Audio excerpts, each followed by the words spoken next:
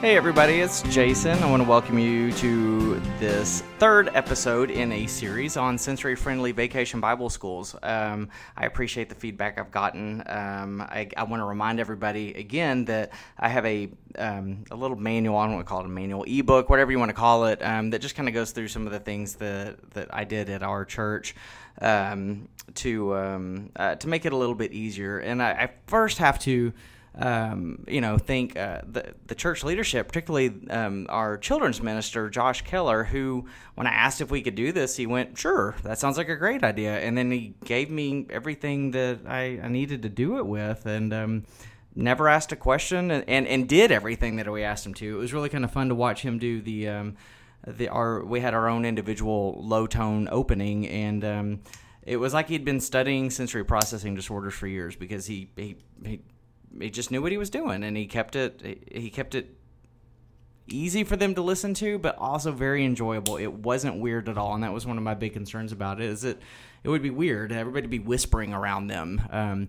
But it was great. They had a fantastic time. A couple more tips that we did that I wanted to share with you. One of them, primarily, and if you've worked VBS before, you know it's just loud, and the kids, because they're excited and having a good time, are themselves loud.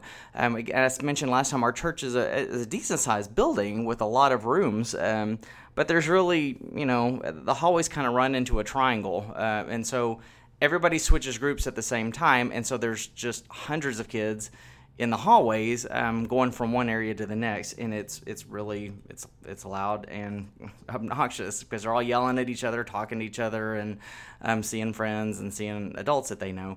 And what we did on ours, it seems pretty easy to do, but not a lot of people would think about it, is we had our transition times from one room to the next whenever no one else was doing it. So it was a pretty easy thing for us to do. No one got lost, no one got overwhelmed, and no one really kind of needed to back away and kind of reset themselves.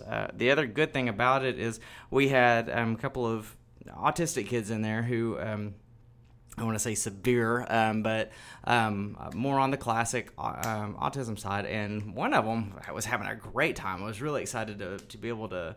It was fun for me to watch him have such a good time. But he was a runner, and if he had been running through, if he'd gotten away from us and started running through a group of kids, it would have been a really hard time to find him. So, having those transition times from room to room is away from everybody else is key.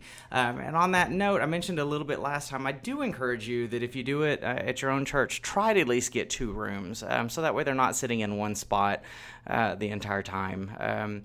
That's a little hard, especially when everybody else is getting to go to these really nicely decorated areas, and decorate them yourselves. Make it fun for them, but give them a chance to go from one place to the next, to the next, to the next. It breaks up the monotony of it, and plus it makes it, that's what everybody else is getting to do, and they want to do it too.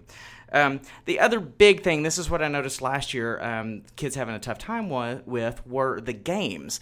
And adults are horrible with games and kids, because we don't really know what to do. It's been a long time since we've been a kid, and so all we can really do is think of the three-legged race and all the stuff that's kind of pretty full-on contact with people that they don't really know.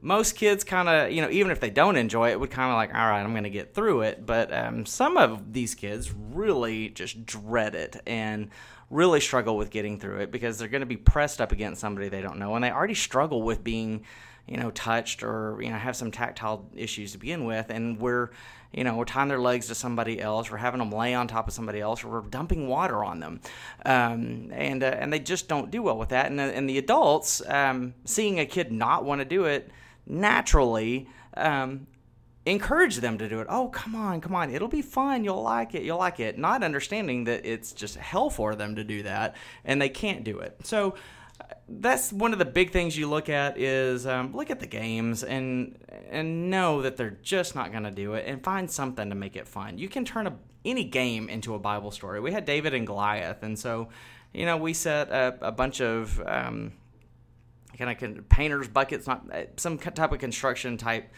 buckets, and we set them up, and we just had them knock over Goliath, with a ball. And they had a great time, and they got to knock stuff down and be silly and be goofy, and it wasn't that big of a deal for them. So the other thing that I notice is, and we had some college kids helping us out, and they were great. They were fantastic. They really were very interested in what we were doing, and were very interested in working with special needs children in the future. But, we often had a girl who, she would just kind of pull away from the group and need a little bit of alone time. And one of the college students would go over there and try to get her back in, and it was there's a moment where I would say, like, just let her, as long as she's not running out of the building or running out into the parking lot, let her have a moment to collect and be herself, get herself back together. She needs it. She needs that separation time, and she she did. She was able to do it. We were able to continue on with her over kind of jumping around and doing what she needed to do, and she came back and she was great. And it was kind of funny because she was one of the kids that I know would have been labeled a big behavior problem in one of the other groups, because she just couldn't sit still, and whenever she wasn't able to get up and do what she needed to do, she became very moody, just bad, what we would label as bad. And she wasn't bad. She needed that time to kind of collect and to reorganize and resituate. And so again, that's what was great about the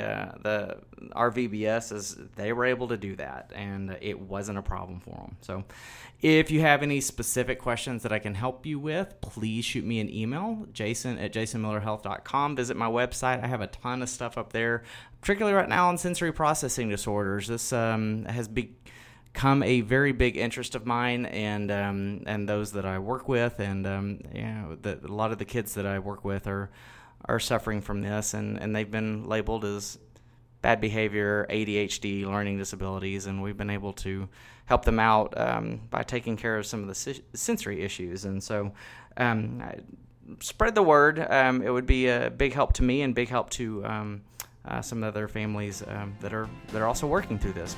Until next time, thanks a lot.